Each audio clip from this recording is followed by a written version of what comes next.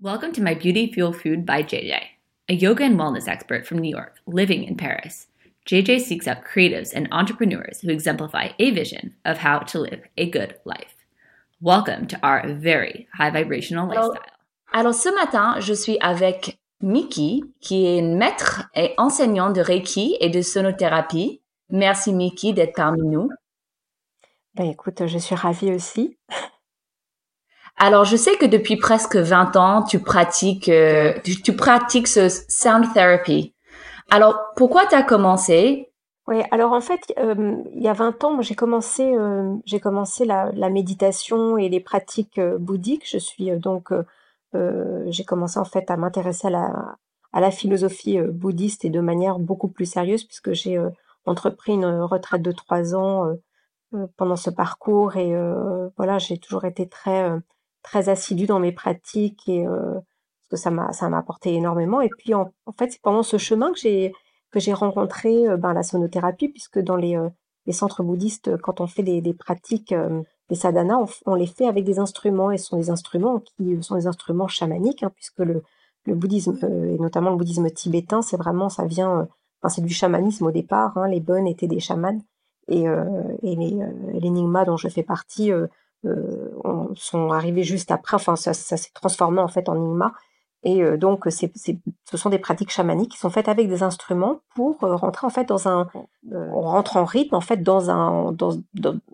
c'est comme s'il y avait un shift un petit peu dans le cours de la conscience, hein. C'est parce qu'on fait, c'est vraiment des pratiques, des moyens habiles en fait pour transcender le soi, pour transcender en fait toute la souffrance qu'on peut éprouver dans la vie, avec ce qu'on appelle l'attachement, le désir, enfin avec toutes les émotions, etc. et le stress qu'on peut traverser. Donc ce sont des moyens habiles en fait. Et c'est comme ça que j'ai commencé à m'intéresser à la sonothérapie, à ce que en fait les fréquences faisaient sur le corps, ce que ça induisait comme état de conscience.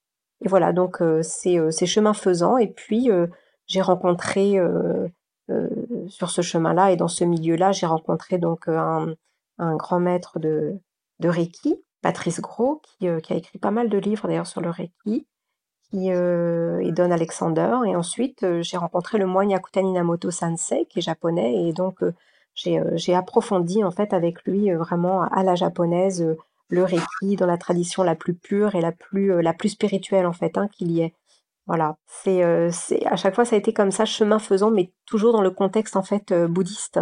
Et c'est comme ça que j'ai rencontré en fait toutes ces personnes qui s'intéressaient bien avant cette mode, en fait, cet engouement que je trouve génial, hein. Enfin, moi, je suis ravie parce que avant on n'en parlait pas trop.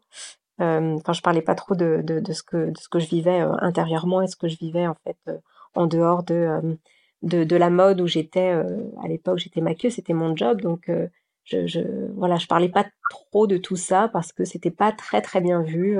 J'étais végétarienne euh, avant l'heure c'était toujours un peu pareil. C'était toujours regardé avec curiosité, parfois un peu d'aversion aussi. Donc je suis contente qu'en fait de plus en plus de personnes aient pris conscience en fait de leur santé, puis aussi de leur environnement, hein.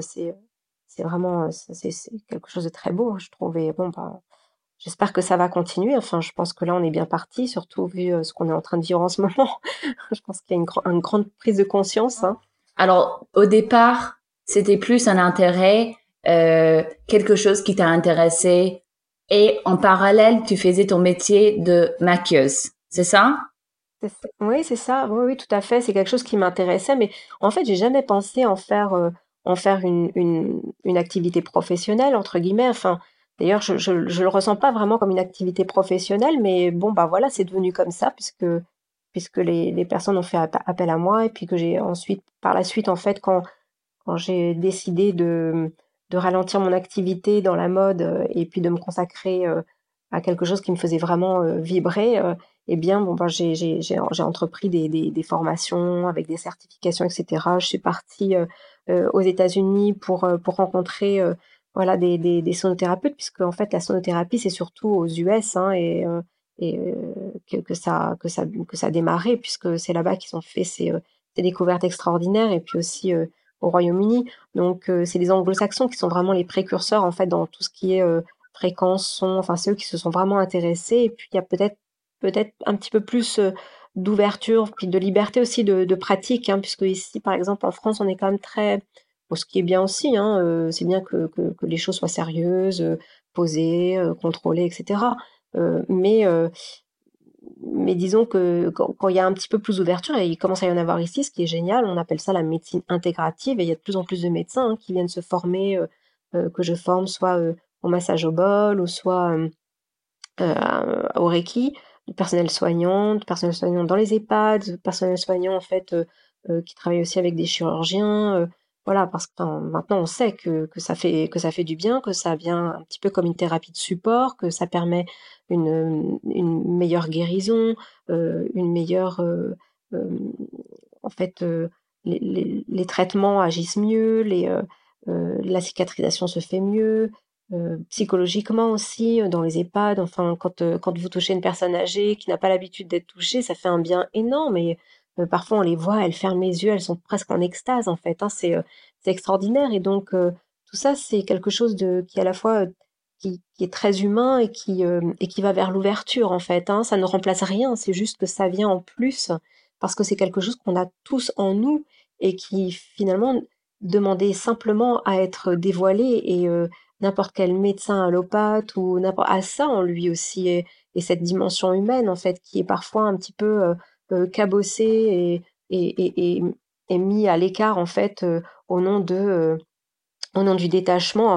En fait, le détachement, heu certes il faut en avoir, c'est très, très important dans toutes les thérapies, tous les thérapeutes et tous les médecins le savent, mais ça n'empêche pas que, le détachement n'est absolument pas, n'est pas nihiliste, c'est-à-dire que ça n'est pas quelque chose de, c'est pas de l'ordre en fait du rejet, hein, ou de l'indifférence en fait, on peut au contraire, hein, plus on a conscience en fait du détachement, c'est-à-dire de pas être attaché à avoir envie toujours de prendre des nouvelles des gens et cetera parce qu'on les rend émotionnellement dépendants, mais simplement, d'accueillir, la personne, dans son entièreté, dans sa souffrance, dans ses désirs, dans ses peurs, dans tout ce qu'elle est en fait, hein, on appelle ça, en fait, le holistique, c'est-à-dire, toute la résonance en fait d'une personne. Et qu'est-ce que ça t'a fait quand t'as commencé tout de suite qui t'a vraiment marqué et qui t'a dit ça c'est quelque chose pour moi, ça c'est quelque chose que j'ai envie de donner aux autres, ça c'est quelque chose que je voulais apporter au monde. Alors en fait, cette notion de vouloir amener ou vouloir apporter au monde, ça m'est jamais venu en fait. C'est-à-dire que je me suis jamais dit que j'allais apporter ça au monde ou que j'allais faire du bien au monde.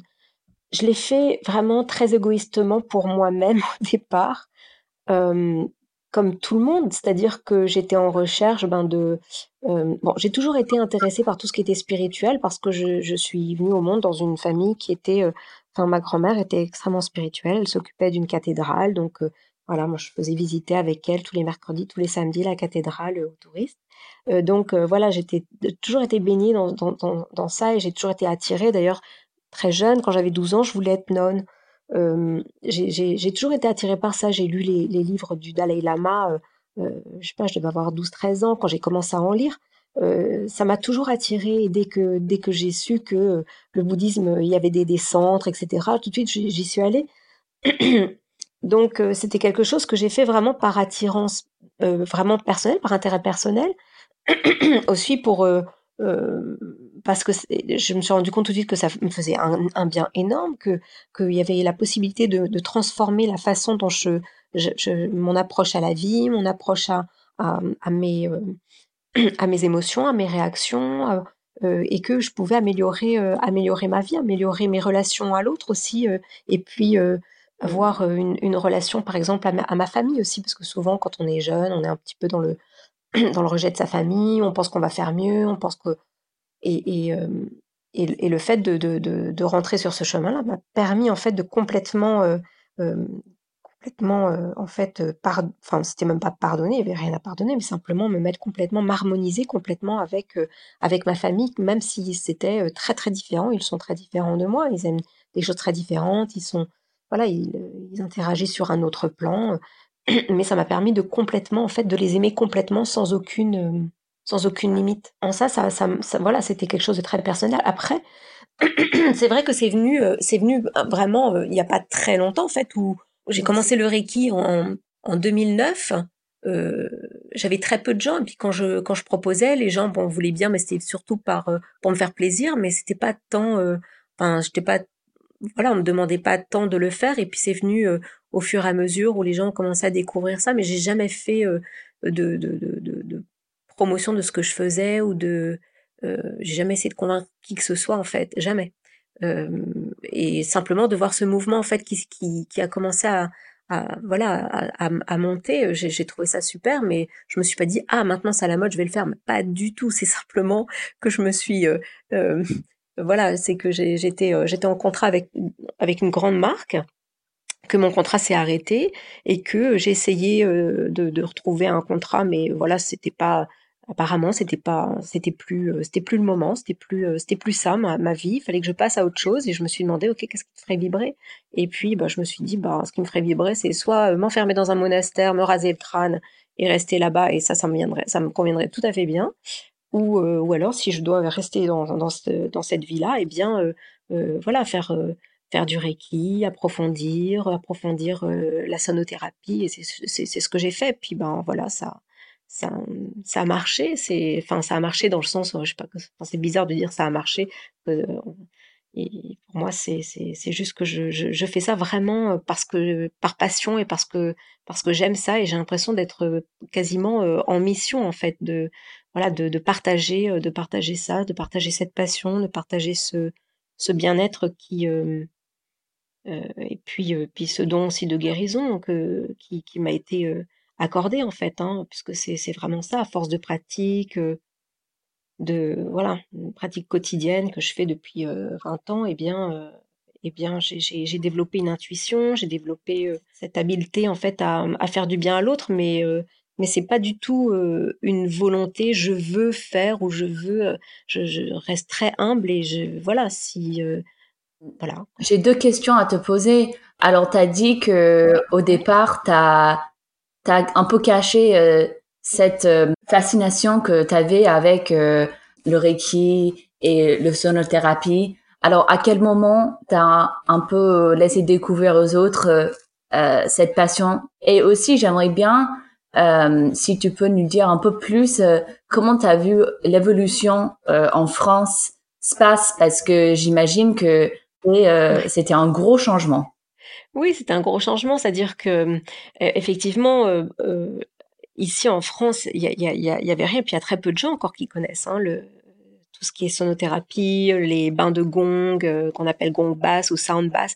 Les gens ne connaissent pas. Enfin, moi j'ai commencé à en donner il y a 1 an ici en France. C'était, enfin, vraiment, enfin, où j'ai commencé à avoir du monde surtout, mais personne ne connaissait en fait, hein, et c'était vraiment, c'était tout nouveau. Alors évidemment, tous les gens des Anglo-Saxons égarés à Paris, quand ils voyaient Gong Bass ou Sound Bass, ils venaient et ils me disaient ah c'est génial, il y en a ici aussi, c'est super, mais c'est vrai que c'était quelque chose qui n'était pas du tout, enfin ici ça n'existait pas et le Reiki, ça a mis du temps aussi à être découvert alors que ça fait longtemps hein, que c'est en France, c'est depuis les années je crois 75 ou 60 enfin entre 70 et 75 où Nita Mokanu parce que lui c'est lui un petit peu le comment on dirait le maître du Reiki occidental qui l'a propagé en France surtout, mais bon il y a plein d'autres maîtres évidemment et c'était quelque chose en fait que certaines un certain profil en fait de personnes, c'est un peu les personnes un peu genre écolo, un peu qui aimaient tout ce qui était un peu alternatif, etc. Qui voilà, qui utilisaient ce genre de thérapie, mais personne, enfin franchement moi autour de moi personne ne connaissait non plus. Donc là c'est le Reiki, c'est bon on entend parler hein, depuis 10 ans on entend parler, mais c'était pas très populaire. Maintenant, ça le devient plus, mais ça le devient plus pourquoi? Je pense que c'est grâce en fait, alors que le Reiki c'est magique, hein, c'est vraiment, c'est le truc le plus moi qui me scotche le plus. Je suis toujours étonnée en fait de l'effet que ça peut faire, même à distance. C'est quelque chose d'assez incroyable. Et en fait, enfin, ça commence à être connu maintenant aussi avec la sonothérapie, avec toutes en fait ces thérapies holistiques de résonance qu'on voit émerger. Hein. Ça fait un peu partie du package, alors que c'était là depuis avant que la sonothérapie en fait soit, enfin, parce que les découvertes sur la sonothérapie, c'est vraiment en 98 avec Furgot, Murad où ils ont vraiment vu en fait que quand on soumettait les cellules, enfin des cultures hein, de cellules à certaines fréquences, il y avait un pic en fait qui était un pic de monoxyde d'azote et qui est en fait un gaz qui est normalement, enfin qui est relâché naturellement au niveau cellulaire, mais euh, quand on est soumis au stress, à beaucoup d'émotions, enfin à nos vies modernes, en fait, on commence à en avoir beaucoup moins. Enfin et puis ça crée un déséquilibre terrible et ça peut après en fait agir de façon toxique sur le corps et amener toutes sortes de pathologies, de maladies. Donc le monoxyde d'azote, c'est quelque chose de très important. Et en fait, le fait de soumettre à certaines fréquences comme les gongs, les bols, les, les diapasons, en fait, faisait un pic au niveau de ce monoxyde d'azote au niveau de cellulaire. Et donc, ça faisait comme un gaz, en fait. C'est comme une vague qui dure en 6 minutes en tout. Ça fait 3 minutes la montée, 3 minutes la descente. Et c'est un gaz, en fait, où donc il y a un pic de monoxyde d'azote qui se fait. Là, eh bien, ça met, en fait, le système nerveux dans un état, en fait, de relaxation totale. C'est-à-dire que ça calme tout au niveau du corps. Enfin, je schématise, hein, parce que c'est un petit peu plus complexe que ça. Et puis, ben, quand il y a la descente, en fait, ça, ça avive en fait tout le système immunitaire. C'est-à-dire que d'un coup, les cellules, parce qu'elles s'affinent hein, quand elles sont donc à la première vague, les 3 premières minutes, la paroi des cellules s'affine, elles deviennent un petit peu plus ronde, plus relaxe. Et puis d'un coup, quand on est dans la deuxième phase en fait de la retombée du monoxyde d'azote, eh bien le système immunitaire est hyper vif, les cellules sont beaucoup plus, les parois s'épaississent. Enfin, euh, ce pic de monoxyde en fait, c'est le monoxyde d'azote. Ce que ça fait au niveau cellulaire, c'est un antiviral, antibactérien. Euh, et anti-inflammatoire. Donc c'est quand même très très intéressant comme propriété au niveau du corps. Ça maintient en fait le corps en bonne santé, tous les organes et ça permet de combattre des tas d'attaques comme ça de virus et de bactéries. Donc c'est quelque chose qui est très intéressant et c'est là-bas en fait, c'est en 98. Donc en fait ça fait c'est pas si vieux que ça et ils ont investi énormément d'argent aux États-Unis, mais ici en France en fait c'est pas le son est utilisé, hein, les ultrasons, puisqu'on a tout ce qui est radio, tout ce qui est toutes les IRM et tout ça, c'est du son, donc c'est utilisé déjà en allopathie, mais c'est pas utilisé en tant que tel, c'est-à-dire faire en fait utiliser le son, les fréquences du son au niveau des oreilles, au niveau du corps pour améliorer en fait la santé. D'accord. Ouais, non, c'est intéressant d'y penser comme ça. C'est vrai que oui, des IRM, etc., c'est du son, effectivement. Mais je savais pas à quel point Ouais. ça a un impact directement à nos cellules et notre cerveau. Ça a quelque chose un peu addictif quand tu commences. Ça te fait un bien qui est pas explicable. Alors je comprends pourquoi Mm. ça a pris autant d'ampleur Ouais. ici. Ouais, parce que maintenant les gens commencent à, puis c'est surtout, comme tu disais, c'est que on ressent un bienfait immédiat. Ça ouvre une porte puisque ça fait un espèce de ça change un petit peu on change le niveau de conscience en fait. Hein, ça ouvre une porte sur une espèce de choses infinies dans notre tête qu'on soupçonnait pas et c'est ça qui est, et c'est la sensation immédiate et on sait, enfin il y a quelque chose en nous qui sait que c'est bon pour nous. Enfin c'est les témoignages que j'ai eus et c'est ce que j'ai ressenti moi la première fois que j'ai fait un gomba, c'est que d'un coup ça a ouvert espèce de porte comme ça sur l'infini de ma conscience et je me suis dit waouh ça c'est vraiment à explorer et d'un coup bah ça forcément quand on en est là eh bien tout le reste dans le corps se calme en fait hein. C'est un petit peu comme si on se trouvait en sommeil profond. Euh, donc c'est une relaxation très très très bénéfique et qui permet en fait au corps de se régénérer donc à tous les niveaux. Ça permet aussi puisque on a aussi enfin ça c'est toujours aux États-Unis où ils ont mis en évidence en fait et surtout avec le docteur Beaulieu que en se mettant dans une chambre anéchoïque, c'est-à-dire sans son, on pouvait entendre les organes, les différentes fréquences qu'émettaient nos organes. Donc chaque organe en fait a son propre son et le système nerveux a le sien. Et le docteur Beaulieu s'est rendu compte qu'après une altercation avec quelqu'un, quand il rentrait dans la chambre, son système nerveux en fait produisait une fréquence différente, un petit peu plus aiguë, un peu plus et donc du coup il s'est dit bah tiens, ça veut dire que en fait mon corps s'est accordé avec la fréquence qu'a émis cette interaction et l'idée lui est venue en fait d'amener des diapasons puisqu'il est musicien, d'amener des diapasons et de commencer en fait à au départ il y avait que le A et le C, donc le La et le Do, donc il a joué donc les diapasons, il les a mis à ses oreilles, chacun un diapason à chaque oreille. Il s'est rendu compte qu'il y avait une troisième fréquence qui se mettait et que son cerveau en fait se reliait complètement à ça, s'harmonisait totalement. Donc lui est venue l'idée, enfin il a mis en évidence le fait que le corps est comme un instrument de musique, chaque organe a ses propres fréquences. Le corps a sa propre fréquence, c'est comme des champs énergétiques. Dans des champs énergétiques, on n'est que des champs magnétiques en fait. Si on avait un appareil assez gros pour voir, on verrait que du vide, hein. C'est pas, on est juste, on a le sens des perceptions, donc on peut toucher, ça fait dur comme sensation, mais ça c'est juste une indication du cerveau. Mais en réalité, ça c'est qu'une réalité, hein. Il y en a plein d'autres des réalités. Donc quand on est comme ça dans son corps, quand on est dans un gong basse, en fait, le corps, qui est comme un instrument de musique, s'accorde avec les gongs. Et c'est assez extraordinaire parce que même quand moi j'actionne les gongs, il y a une réponse entre les fréquences des corps qui sont allongés devant moi, enfin devant les gongs, et les gongs. Et il y a par moments, j'entends des dissonances. Et pareil, quand je fais par exemple un soin avec des diapasons, eh bien le son peut d'un coup moduler. Les fréquences se modulent. Et ça, je sais que là où ça s'est modulé, il y a quelque chose qui est pas aligné, il y a une dissonance en fait au niveau des fréquences du corps. Donc je vais intervenir à ce niveau-là. Je vais nettoyer, je vais dissoudre un petit peu. C'est comme si on avait, vous voyez, un corps, on pourrait le voir un peu comme une radio X-ray, c'est-à-dire c'est un espèce de d'ombre comme ça un peu gris clair. Et puis quand vous avez des dissonances, par exemple, vous avez une tension au niveau du cou, et bien vous avez comme un espèce de d'amas un peu foncé comme ça qui est là.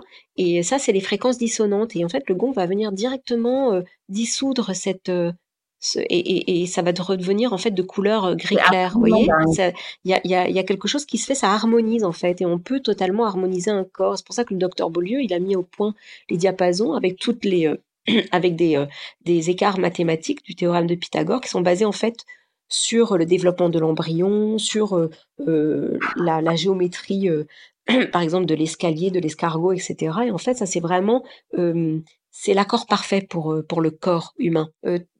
Tout doit être équilibré, c'est juste ça en fait le truc, c'est l'équilibre, chercher l'équilibre là-dedans, c'est pas vouloir être que dans la méditation profonde et rejeter en fait l'activité intense. Parce que dans notre tête, on pense que l'activité intense est synonyme de stress, mais le stress, il est dû uniquement à notre perception. On pourrait avoir une activité intense. J'ai vu des maîtres tibétains avoir des activités très intenses, voyager, dormir 2 heures par nuit et avoir toujours le sourire et être d'un calme olympien. Donc finalement, en fait, c'est simplement un manque d'entraînement par rapport en fait à notre esprit. C'est ça qui nous fait avoir du stress et puis réagir en fait à certaines situations. Mais donc, quand on est dans un contexte comme ça de bain de gong ou de bain sonore, que ce soit avec des bols ou du massage sonore, eh bien ça permet de réharmoniser le corps à ses justes fréquences, à tous les niveaux et pour toutes les activités. En fait, c'est un peu ça l'idée. Et comment tu utilises ces méthodes pour justement gérer ton stress, la stress que tu as dans ta vie? J'ai une pratique quotidienne. J'ai à peu près, je fais toujours 3 heures de pratique à peu près dans mon quotidien. Enfin, faut vraiment qu'il y ait une situation où ça m'arrive d'avoir du stress. J'ai des moyens habiles en fait pour les transformer. J'ai des moyens habiles qui sont venus avec l'expérience, avec l'enseignement des grands maîtres, la méditation. Ça, la méditation, c'est la pratique numéro 1. Hein. Et puis, ben, j'ai toujours aussi mes diapasons avec moi. Parce que d'abord, c'est très, très léger, très facile à transporter. J'ai toujours, en fait, ce qu'on appelle l'accord parfait, c'est the fifth, qui est en fait un accord de quinte. Et Donc, je les active toujours, je les frappe tous les deux et je les mets à mes oreilles et j'échange. Après, je mets celui que j'avais à l'oreille droite, je mets à l'oreille gauche, etc. Enfin, voilà, et ça me permet en très peu de temps, en fait, de réaccorder tout de suite mon système nerveux pour pas qu'il souffre, en fait, du stress ou de l'émotion qui est passée. Parce que, en fait, un stress et une émotion, ça monte et puis ça repart. Bon, après, c'est juste que comme on a l'habitude de méditer 2-3 heures par jour. Bon, quand je fais un soin Reiki, en fait, je suis en méditation, donc déjà, ça fait beaucoup d'heures de méditation par jour, déjà, rien que sans être sur un coussin, hein, juste en travaillant. Donc, forcément, il y a un certain ancrage et le stress dure moins longtemps chez moi que chez une autre personne. Parce que je vais pas en rajouter. C'est-à-dire que j'ai une stress, j'ai une idée, enfin, j'ai une pensée qui va monter, ça génère du stress. Tout de suite, hop, je la regarde et je vois à quel point en fait elle est totalement illusoire et elle part. Donc en fait, ou si elle reste, si elle m'accroche, eh bien je prends mes instruments, je fais, enfin voilà, je me fais un petit auto-traitement en fait, hein, parce que des fois en fait le stress va générer une douleur dans mon corps, donc tout de suite je vais poser mes mains, je vais me faire ce qu'on appelle un auto-traitement, auto-reiki, auto-traitement. D'ailleurs c'est quelque chose que je conseille toujours à tous les gens, tous les clients que je vois, c'est d'avoir au moins, d'essayer de passer un premier degré en Reiki pour pouvoir se faire l'autotraitement, parce que ça, c'est une pharmacie qu'on a toujours sur soi. Une fois que le canal de Reiki est ouvert, c'est à vie. On peut tout de suite, voilà, juste par l'application des mains sur les positions en fait de la tête ou du corps sur le plexus, on peut tout de suite en fait calmer un stress ou une émotion qui est montée. Ou chez quelqu'un d'autre, c'est quelqu'un qui a un grand stress ou un choc, on peut tout de suite agir juste avec un premier degré en Reiki. Donc, je le conseille toujours. Est-ce que tu as des autres routines de bien-être que tu pratiques quotidiennement? Alors, j'aime bien faire le yoga du visage. En fait, j'ai ma fille qui m'a offert le livre parce que je suis pas très maquillage et même si j'ai été maquilleuse, en fait, ce que j'aime, c'est juste une peau bien hydratée. Et donc, du coup, j'aime bien faire du yoga du visage. Et puis, ça prend pas beaucoup de temps. Et puis, j'en fais comme ça de temps en temps devant mon ordinateur ou j'aime bien aussi faire masser mon visage. Ça, je trouve que ça fait beaucoup de bien. Euh, et j'ai appris quelques mouvements en fait du Kobido et j'aime bien les appliquer. Je trouve que ça a un effet assez immédiat, assez bluffant. Et puis sinon, pour le bien-être, ben, je fais le même gong yoga. Donc ça, je suis professeure de même gong yoga, c'est-à-dire que c'est quelque chose qu'on apprend avec le gong, que j'ai appris avec Don Conroy à New York. Donc c'est le yoga de la Kundalini, hein, puisque lui est maître de Kundalini. Il était un des premiers étudiants de Yogi Bhajan en 69 aux États-Unis. C'est un kriya de 39 exercices que je prescris aussi aux personnes qui me demandent des séances de Reiki. Parce que souvent, en fait, je trouve que c'est bien c'est bien une séance de Reiki, mais bon, si on n'en fait pas régulièrement, bien, il y a des moments où ben, on peut ressortir de nouvelles douleurs, etc. Donc, pour maintenir, en fait, ce que je fais, c'est que je prescris des petits exercices, 3 petits exercices à faire selon, en fait, le schéma, en fait, récurrent, hein, physique, puisque c'est connecté complètement à l'émotionnel. Donc, en fait, je prescris ces petits exercices entre 2 séances de Reiki ou à faire voilà tout le temps. Et c'est donc le même gong yoga, moi je le fais avec le gong, mais on peut le faire sans le gong aussi.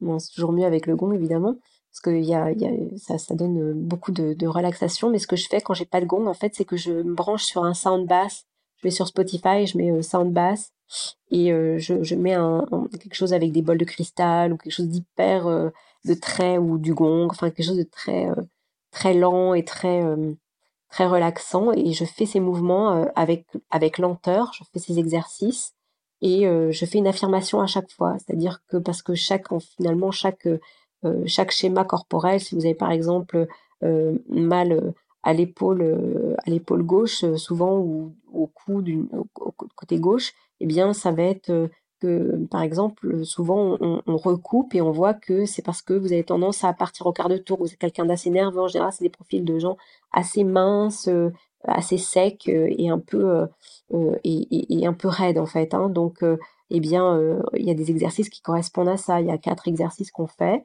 que je prescris ou que donc moi je fais ces exercices suivant en fait ce qui s'élève et suivant en fait des petites douleurs que je peux avoir dans le corps qui viennent.